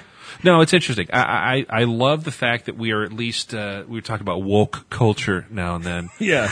I think the people are finally starting to come to grips with like the whole, batteries and lead and nickel, like that all comes from somewhere. It doesn't just magically happen and, forest somewhere. Yeah, well, and all you have to do is Google lithium mines, and then you can just see all about the great benefits of electric cars. It's great.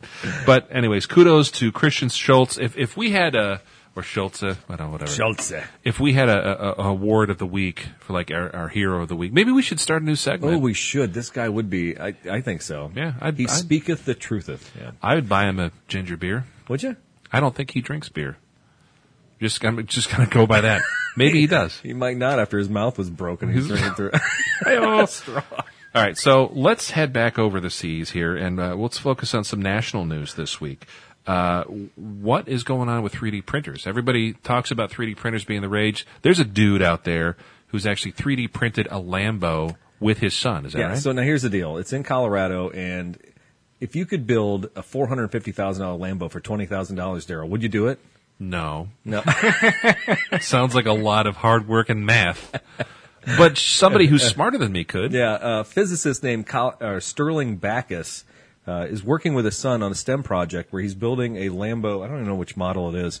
I think was the Aventador. Is that the real? That sounds correct. Is that the pointy one? Yeah, he's building a so terrible. The pointy one. Aventador with a 3D printer. Now, I've seen the panels on this thing. I've seen the car, the pictures of it. It's all black, and these panels are gigantic. So whatever 3D printer he's using for this thing, probably pretty amazing. He's investing $20,000 into this STEM science project for his kid. So right there, he's not really on the same playing field that my kids were on when we were trying to do Lego robots. Right. Yeah, Some people play to win. I guess. Yeah, he's definitely gonna be the cool dad, I think, at that school. Your Pinewood Derby car was cool. Yeah. Anyway, the interesting thing about this story was Lambo is totally for it. Lambo actually, I think they sent out a real one to his house so he could model it next to it. I think they're working with the school to show it off. And I thought to myself, I'm like, if this were a Ferrari, you know what would happen right now to Mr. Bacchus? He'd be in jail. he'd be trying to find a piano box like Carlos Ghosn because Ferrari is ferocious. His phone would be ringing off the hook. Yeah, he could not hide from them. They would send drones and everything after him. I think it's very cool in Lambo to support this project. What do you think, Gabe? Is that something to be a good family project? Not for this family, no. But I mean, good for them. They found something they loved. The kid loved it, and he said, "Well, I'll just make you one." That's the kind of father we all wish we could be, but don't have the time or energy to be. Yeah, I agree.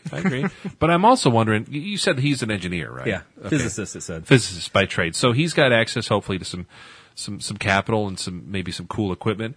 What do you do for a motor, though? I mean, it's just like build a model of it and then have it sit in your garage, your house? I have to imagine just a roller is all it is. I mean, I can't imagine if it were in an accident, what would happen to that car? I don't know. Hey, look, we made a model car. Hey, look, my family died in it. Right, yeah. It'd be cool. Where would you put that? If you built one of those at home, where would you put it on display for the rest of eternity? I think you'd probably sell it to the Hard Rock Cafe. Maybe they can make a table out of it or something, and work around it. I don't know what you do with something like that. Maybe Jay Leno will pick it up. Yeah, maybe. Put it in his garage. He's got a big garage, I heard. Water feature. Maybe put it in the fountain in the backyard next to the it never next rusts. to the Traeger. Yeah. I don't know. All right. Speaking of yards and people doing things with food, that's a terrible segue, Eric. I mean, well, we are rusty. It's been 30 days. It's been a while. Farmers are driving up the price of old ag equipment. So any of those ag sales you see on Facebook, like, somebody selling farm equipment or estate auctions. Oh, yeah. Where you used to be able to, buy a big old John Deere, what a 1550 for $5,000. Yeah, $5,000-$10,000. Yeah, the prices of those are starting to creep back up, almost like muscle cars. Why? Because they're a heck of a lot easier to work on. They're cheaper, and they don't have any of that newfangled technology known as computer-laters. Yeah, this was on the drive, and it was shared with us on social media by Steve. I think he's a listener. Yeah, I think you put that out there. You shared it on our Facebook page. But he actually posted it first, so I stole it. Yeah, I mean, here's the deal. They talked about some of these new tractors being $250,000 to $500,000, and that the repairs sometimes in some of these tractors could be as much as $100,000. Yeah. We, a couple episodes, like 10 episodes back, we talked a little bit about the other thing that's facing farmers with this is they'll take it into a dealer because they can't get the software to service things. A lot of these old timers, they're familiar with diesels and they know how to work on things. I mean, they're very, very astute as farmers are. And they're like, hey, this new stuff, I can't only get this software from you guys. Yep. Because you don't actually own that piece of equipment. Nope. You own this, but you own the leasing. You own the right to operate it. Yeah. Something like, I mean, it was like some legal thing. I think I remember reading about. So I actually have a friend of mine whose family they're dairy farmers up in northern Illinois, one of the few up in Lake County still. And they said, yeah, when this started happening, they're like, yeah, my old man's trying to get any old piece of equipment he can because this new stuff is a joke, and it's kind of scary.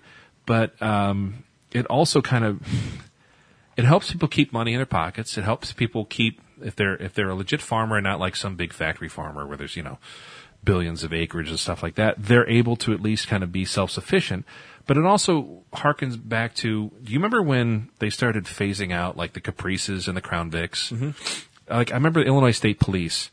Like there were some divisions that were like, we're going to send these out and get refurbished at a place out in New York or Detroit, like Michigan or They'd rather something. preserve it, yeah. Yeah, because like we don't want the next generation of stuff that's front wheel drive. The new Impalas. Yeah. And that was a whole thing. I remember reading articles in the Tribune, the Chicago Tribune, about that, and they're like, it's worth spending $16,000 to refurbish this because this is a better product. It's more reliable. People know how to service it, and what's newer isn't always better. And I hate saying that because it makes everybody who has that mentality. Says the guy driving the 2017 Tundra. Yeah, I know. Yeah. But everybody has that mentality. Oh, it's new. It must be better, new and improved. Not necessarily. There's trade-offs. Well, and we can go way back to like the first episodes. We talk about.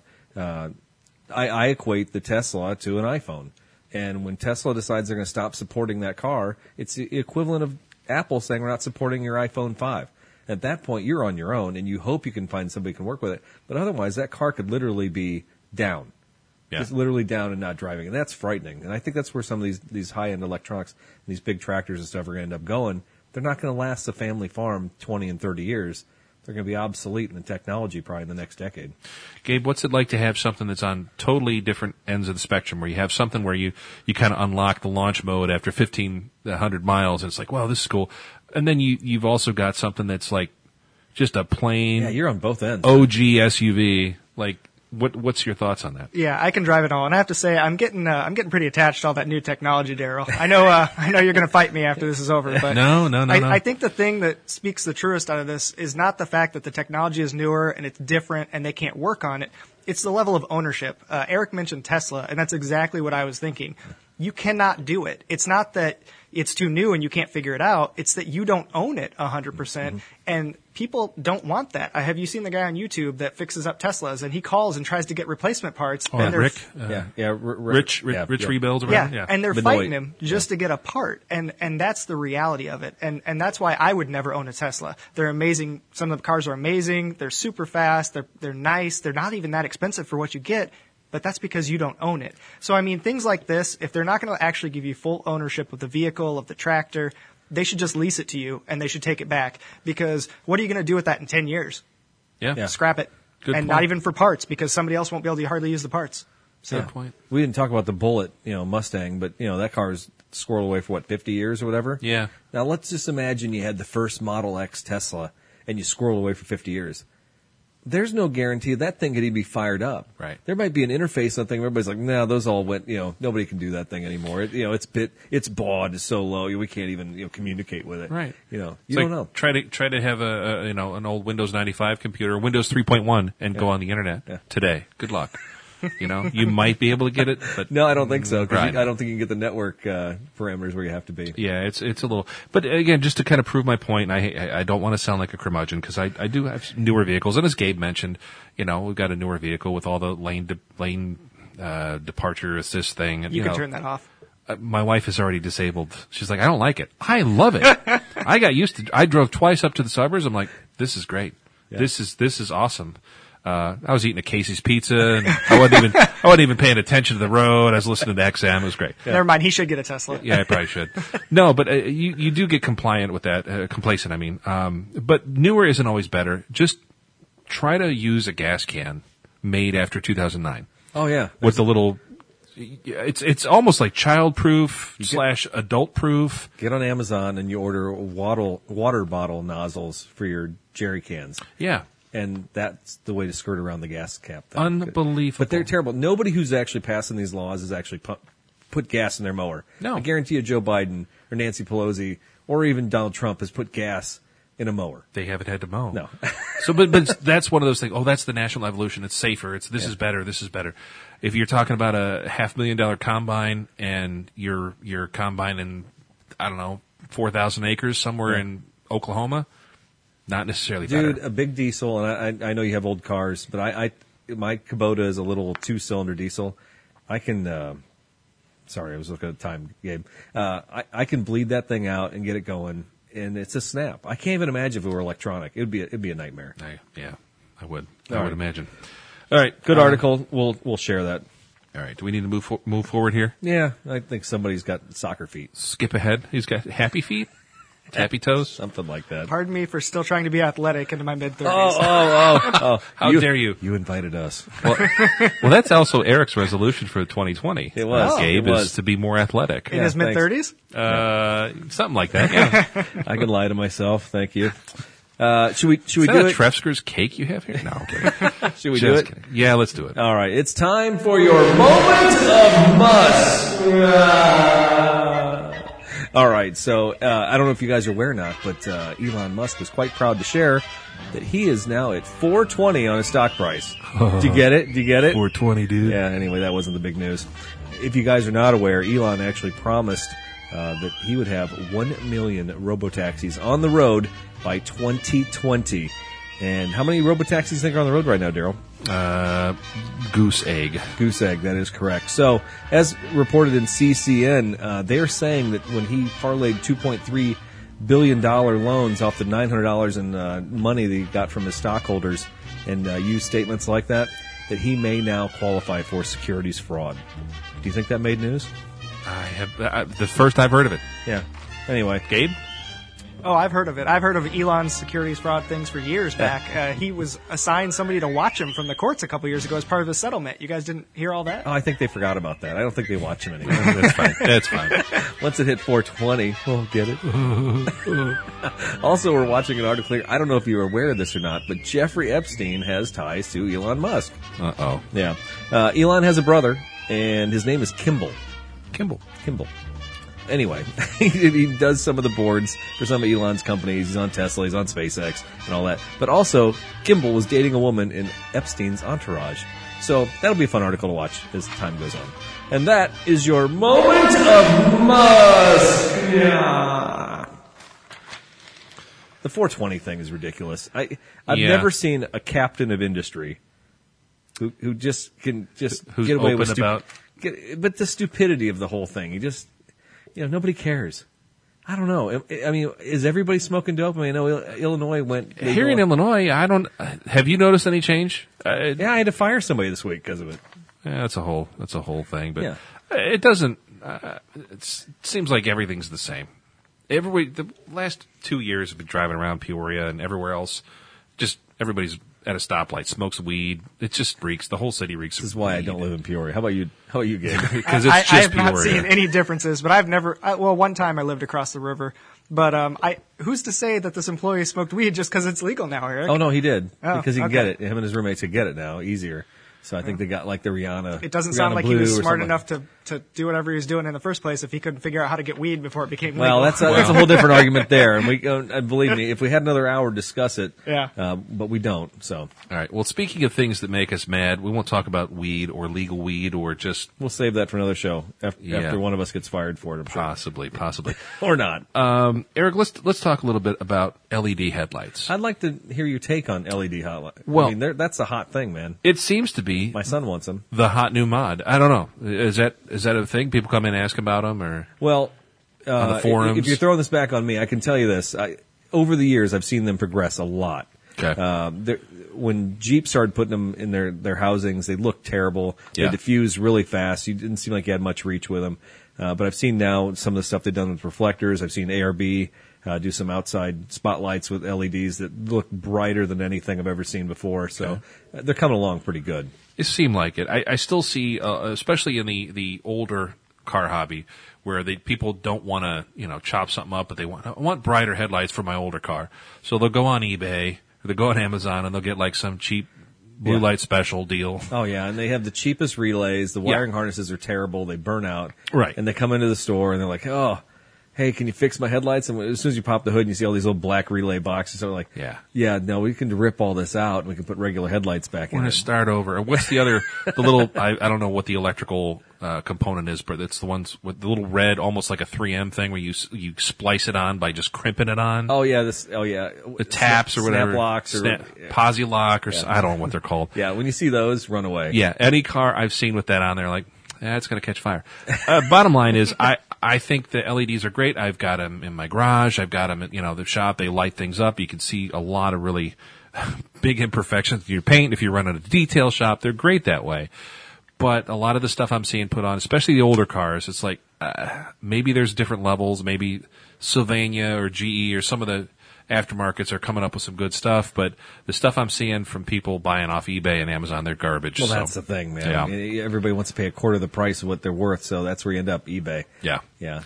I don't know. I might have a little bone to pick with LEDs, but maybe I just haven't seen them done right. I So don't know. You got any on any of your old rigs, Gabe? No, I don't. I just have mainly seen them in light bars because those have been huge for a long time. But Yeah. I haven't seen any in actual headlights. Those two, My yeah. son has one on his 4Runner. He lit up on me one night. I swear to God, light bar? I was seeing that light bar for like an hour afterwards. Every time I'd blink, I'm like, dude, don't ever do that again. Optometrists and are the warning. fines. The fines are. Have you heard about this? No. It's $900 or something like that if you're caught on the road with a light bar on. Because they're off-road use only Yeah, kind of things. yeah. I will say, and it's not huge here in the States yet, but over in Europe, a lot of, is it optometrists or ophthalmologists? What's the difference? I'm terrible. Yes. Okay. Yes. Eye doctors. People who work with eyes. Eye doctors are over in Europe saying the next big public health epidemic. Remember 20 years ago when we started getting good stereos and good headphones and stuff? Like, there was going to be, everybody's going to be deaf, hard of hearing in 20 years. The next big thing is retinal damage from all the LEDs and high-intensity lights. Have you ever been near a crime scene and all the police lights going? Oh, yeah. It's so intense. I'm almost blinded. I don't know how, if you're a cop, you can stand there and look at those things flashing all the time, or an ambulance worker or a firefighter. I think there's going to be a class action lawsuit there, Gabe. So if you're a first responder and you're suffering from eye difficulties after being in a lot of emergency scenes, call the Casey Law Office. CLOPeoria.com. That would be workers' compensation. Opportunity knocks. Yeah. No, honest to God, I agree. It's a pulse. First off, if you look at them in slow motion, you can see it's a pulse. Yep. And even though you can't see it because of the frequency of the electricity in your brain, it's happening. So there's a signal coming in there. I have to agree that something's going to happen. Someday they go, oh yeah, everybody has cancer because you had LEDs. Because you looked at lights, LED lights. All right. Well, speaking of class actions. Yeah, and I may have one here. Listen, I do judge a lot of people by what's in their car, but I keep it to myself. If it's really, really disgusting, I sometimes take a picture and I share it with Daryl. But I had one the other day. I got in the guy's car and I saw it sitting there. It was a nose trimmer facing nose side up in the cup holder right next to the shifter. I'm like, are you serious? Okay, whatever. A lot of people groom. In a woman's car, you'll find their shoes, you'll find their makeup bag, all that stuff. So this guy obviously grooms himself. Hey, good on you, man. Right, yeah. At least you have nose hairs. You obviously, people probably, never look at that guy and go, man, he looks like, whatever. Yeah. But when I put the car in drive and then put it back in park and I pulled my hand back, my wrist rubbed up against that guy's nose trimmer. on the silver cutty side where, nose hairs and boogers and anything else was just on that. How loud did you scream? I didn't scream, but I shared it with everybody. I said, watch yourself in this car. Come on, man. Just have a holster, have something, maybe put it face down somewhere. Put it in the console, maybe? Yeah, I don't know. Glove box. It's unbelievable. This is spoken truly like somebody who's never spent time in the military or had to go through anything really, really disgusting and hard in life, because that's not a big deal. It is. It's kind of gross, but dude, you're fine. There's Asian swine flu going around, stuff like that. I mean, Not in that guy's nose. Probably not in his nose. he could have been patient 0, man. Could have been. I could be patient 1. Did you decontaminate after that? Charlie? I rinsed. I did the Purell, and then I went in the bathroom. And I don't normally. I mean, I change oil tonight on a car. Yeah. And I didn't wash my hands. I use a rag, clean it off. All right. But so no. you get some points for that, but yeah, no, that is gross. That's a weird Sarah, thing to have I in a know car. you would be grossed out by that. I would. And Gabe is like holding a man card against you right now, acting Yeah. like it's not a big deal. Yeah. No, that's cool. Don't That's care. cool. Have you ever been in the military? Look. It's so bad. That's not the point. The point is that your standards change, and I will attest. I was always the guy. I would wipe the public toilet seat. I would put down toilet paper if I had to use it and sit down. After going in a porta potty in high heat and you're disgusting and your standards change. It doesn't matter. And Sounds like you a beer don't care fest. as much anymore. Well, I found my friends that have kids, especially at the age I'm at now, they've got younger kids, been through potty training and flu and all that. They're like, some of the people that I knew that used to be kind of not germaphobes, but a little more on that side of things. Now they're like, they'll eat, French fry falls on the floor at a bar at 2 a.m, they'll pick it up and eat it. And I'm like, who are you? Kids, man. It doesn't matter. Yeah. So I get it. So I don't know. If you were a date and you're getting in the car and you're going to go on a Get date it. with the guy and he's got his nose clippers, judge the hell out of him. But if he's just got it in for service, I maybe cut him a little slack. That's my take. Well, it'd be even better if he rolled in, just like trimming it as you got out of the car. I mean, what's the difference? You can't see. How are you? Okay. Anyway. I could go down a whole rabbit hole here, but I'm just going to say. Believe me, there was the one I sent Daryl the other day. Guys, he basically was like collecting arm juice on the side of his door. Remember that picture I sent? Yeah, It was just on like the door balled panel. up. It was disgusting, and he could wipe it. I think he's literally building a collection of whatever is coming off his arm there. It's Okay, that's pretty bad. anyway. Yeah. Sorry. All right. Yeah. Let's All right. should we get down to the cars of the week as we're moving along here? Let's move along to happy All right. thoughts here. Cars of the week. I just did that. We never do that. That's a nice touch. Yeah. If you had $1 million and if you had a virtual bank account filled with Bitcoin out your ears and you could do anything you wanted in the world, you'd probably go out and buy a $7,000 Fiat X19. Probably. Yeah. That's Probably. what I looked at this week. I was out, I don't know how I stumbled upon this car, but it's somewhere around here on Facebook Marketplace. The Fiat X19 was kind of like the little coupe MR2, you might say, back in the day. But it kind of had that European flair. I think it even had some wood trim on the inside of it. The shifter, kind of had that old European look to it. The cars had a targa top you could remove. They weren't particularly fast. I think they were probably a 4-cylinder. It's probably a dog that's carbureted. This car is going for $7,000 with 52,000 miles on it. I don't think this car was worth more than $2,000 or $3,000 10 years ago. A couple years back. Yeah. And I could be completely wrong. And I think going back to that article with the tractors, are we seeing these older cars that are in decent runnable shape? Are they going for stupid money now because people are willing to? I'm going to lean on Gabe for this because you like eccentric things. I mean, we all three do. Yeah. Otherwise, we wouldn't be in this room. Otherwise, we wouldn't have a show and be talking to each other. But I mean, something like this, $7,000 seems like a lot. But at the same time, does it suffer from a lot of the similar conditions that others do? Like, where are you going to find another one? I mean, is there something to that? I got to be honest. I don't know anything about the Fiat X19. I'd never heard of that until I sat down. But when you described it as it's a worse Fiero, it just sounds like there's no way it could be worth $7,000. I mean, yeah, you can always have buyer's remorse, right? Yeah. This will never come up, and that's a great sales pitch. Yeah. But in reality, you could probably find another one. Is it wrong that I know who designed this? Is it? Pininfarina or Bertone. No. Bertone, yeah, that's right. Bertone. That's right. Bertone. Yeah, I don't know. Things like this, I love the fact that you found one. Where is this, by the way? Is this local? I thought it was in Bloomington, actually. Okay. Yeah. Because there was one floating around a couple of years ago for like $850. Was it yellow?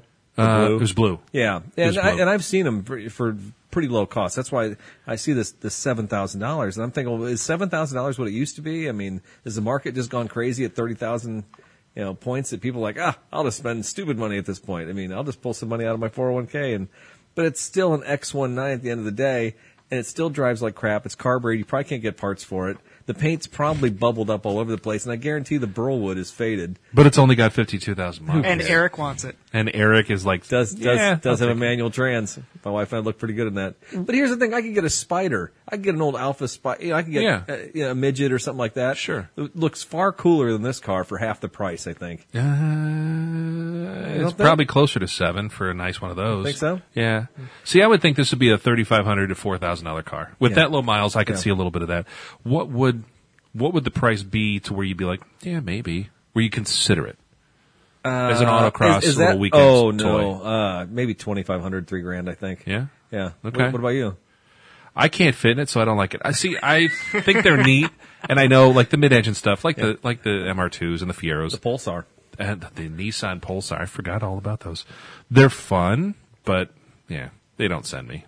But cool. I mean, I haven't seen one in forever, so all right, it's a good one. That's my car of the week. If I had $1 million, I wouldn't spend $7,000 on this car. Right. Good choice. I went back in time. I got in the DeLorean and I fired it up and I went back to 1924 and I found a first model year Chrysler 6 Coupe. 6 because it's a 6-cylinder. Down at Country Classic Cars in beautiful Staunton, Illinois, exit 41 off of Back in business. Route 55. They should be a sponsor, dang it. They should. But this is the first model year for Chrysler, and Chrysler was kind of born out of the vestiges of the Maxwell Motor Company. Walter P. Chrysler was an industrialist and a really cool guy who, in a short amount of time, made a lot of money during the Roaring '20s. In fact, 4 years later, is when the Chrysler building went up in New York. He made so much money, he's like, I'm moving from Auburn Hills to New York City, and built himself a skyscraper. So Art Deco skyscraper. I mean, masterpiece. The beautiful one. Yeah, but it started because he was building really cool cars. Well-built vehicles, more metal in them than some of the other cars. Back then, a lot of them were still wood-bodied. I believe Chrysler's always, like Plymouth's, always had hydraulic brake systems, borrowed from Lockheed, back when aviation was still making really good stuff and not carbon fiber weird things that blow up in the sky. And Chrysler is just a beautiful little car. This has a kind of a two-tone green and black finish with the classic Landau irons. Be a nice little rumble seat coupe for somebody. I just don't know if I'd pay $13,850 is what they're asking. It needs a total restoration, but it'd be kind of an easy one and I think a fun car. Well, I think when you set this next to the $7,000 X19, I think your car wins. Okay. I think All right. I'd pay $13 for that before I'd pay $7 for the X19. Maybe, although it would not handle an autocross course very well. No, but God, those white. I mean, how much are those white wall tires worth? About 200 apiece. Yeah, that's it. They look like. There's one way to find out how well it do. I guess. I mean, the wheels on this, would they be steel? I mean, those be Wood. spokes. There would. Oh yeah, definitely no autocrossing on that. Yeah, it might hurt. It might hurt. I But mean, it's the only car in its division. It's going to win. maybe there's no competition in that class, whatever class that is. Yeah, no, it'd be a bump class, and they'd screw you. They'd be like, "Oh, well, we're gonna put you up here with a 1970s Mustang or something like that." Oh, damn it! It's 50 years difference. Oh. DNF, overheat, break everything. Exactly. All right, so Gabe, we had that's an eclectic mix, just those two. Yeah, put those side by I side. think we're gonna top that here. What's your car of the week? Yeah, and we already spoiled it a bit at the top of the episode. Well, I had to talk about it. Yeah, obviously. But I looked some today, and, there's a lot of cars that I love, and there's so much to pick from. But the HJ61 that's sitting in my driveway that I'm trying to help my friend sell, I have seen and known about for about 4 or 5 years now. And I've wanted it, and I've almost bought it a couple of times, but then, time goes on, and you end up buying a Supra, and then, you can't do that anymore. One thing leads to another. Sure. Exactly. But one of the things I love about vehicles is that I love putting a smile on somebody's face when you go by or you pull up and they want to talk about it, not to just, give attention, but just to brighten somebody's day. I don't want to just see, Sure. RAV4s going down the road, not to pick He's on the a RAV4. friendly lawyer. He is. Yeah. But nothing would make me happier than putting my child's giant teddy bear in the left-hand non-driver's side of this thing and buckle it in and drive down the road and watch people stare and laugh when they see a teddy bear, because it's a right-hand drive, 1988 Toyota Land Cruiser, imported from Japan.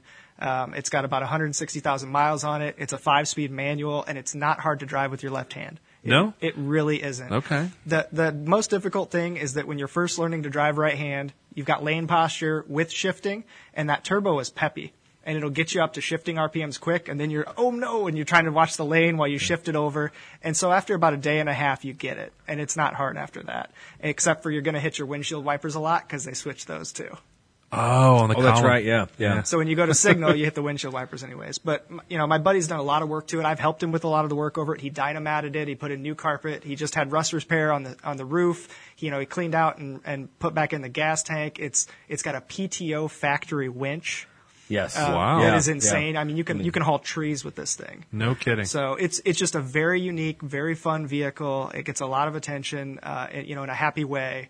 And I love that, but I have no room for it, and I'm not allowed. So the diesel, what kind of fuel economy does that thing roll out? He says he gets about 24, 26 miles per gallon. Are you freaking kidding me? No. That's not bad for how big that. Oh that my God! No, if that thing were, if it's a gasser, it's 10 all day long. Diesel inline 6? I believe so. Yeah. And Okay. it's got a 40-60 rear bench that you can take out too, that you can drop down. It's got rubber matting on the back to haul things. I mean, it's great. Why do we not see as many of those here in the States? Because we talked before. I mean, Eric's been on Bring a Trailer and looked at some of the Celicas and some of the Japanese sports cars. We've talked a little bit about some of the Nissan Figaros and the POWs and like the cool things that they come over here. How come we don't see a lot of those Land Cruisers? They just don't exist, period, or people like to keep them over in Japan. I don't think that people are willing to pay the price for them because, I get a lot of people messaging me. I just have it on Facebook for sale right now. And they're like, oh, that's awesome. Or they see it on the street. Man, how much is that? And you tell them how much it is and Like, 'cause okay, thanks. they're thinking that's a really cool older, SUV. Maybe I could get it for $10,000. It's Yeah. like, No. no, the asking price is $25,000. Yeah. I mean, you had to buy it at auction in Japan. You had to ship it here. It had to be inspected. It had all the Hello Kitty stuff removed from it, I was told.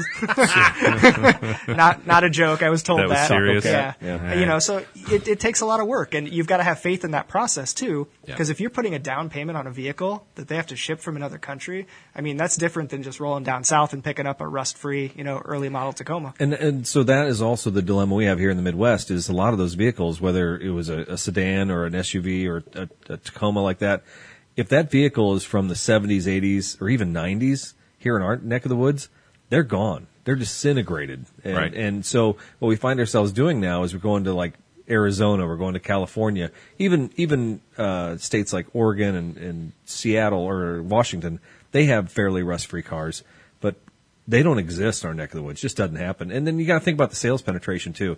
None of those cars were sold around here, so even if they did sell them, there wasn't much to work with. Sure.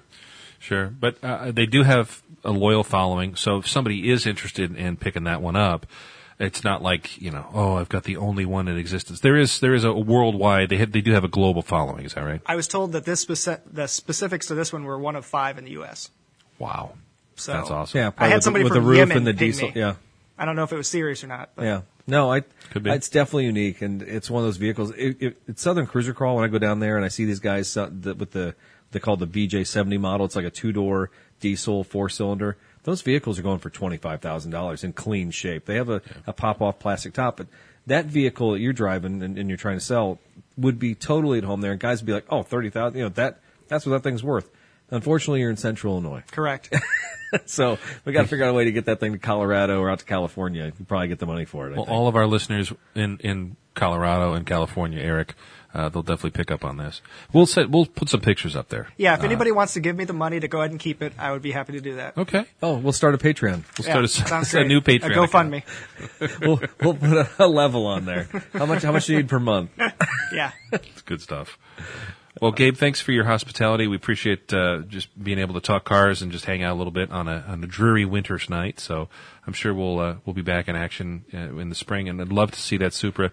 I still have yet to see and hear one of those in real life, besides the one in the garage. Well, I think this is going to be the year of the Supra because we're ramping up some Supra activity. We got Gabe with his, and I think that other customer with the yellow one, have you reached out to him?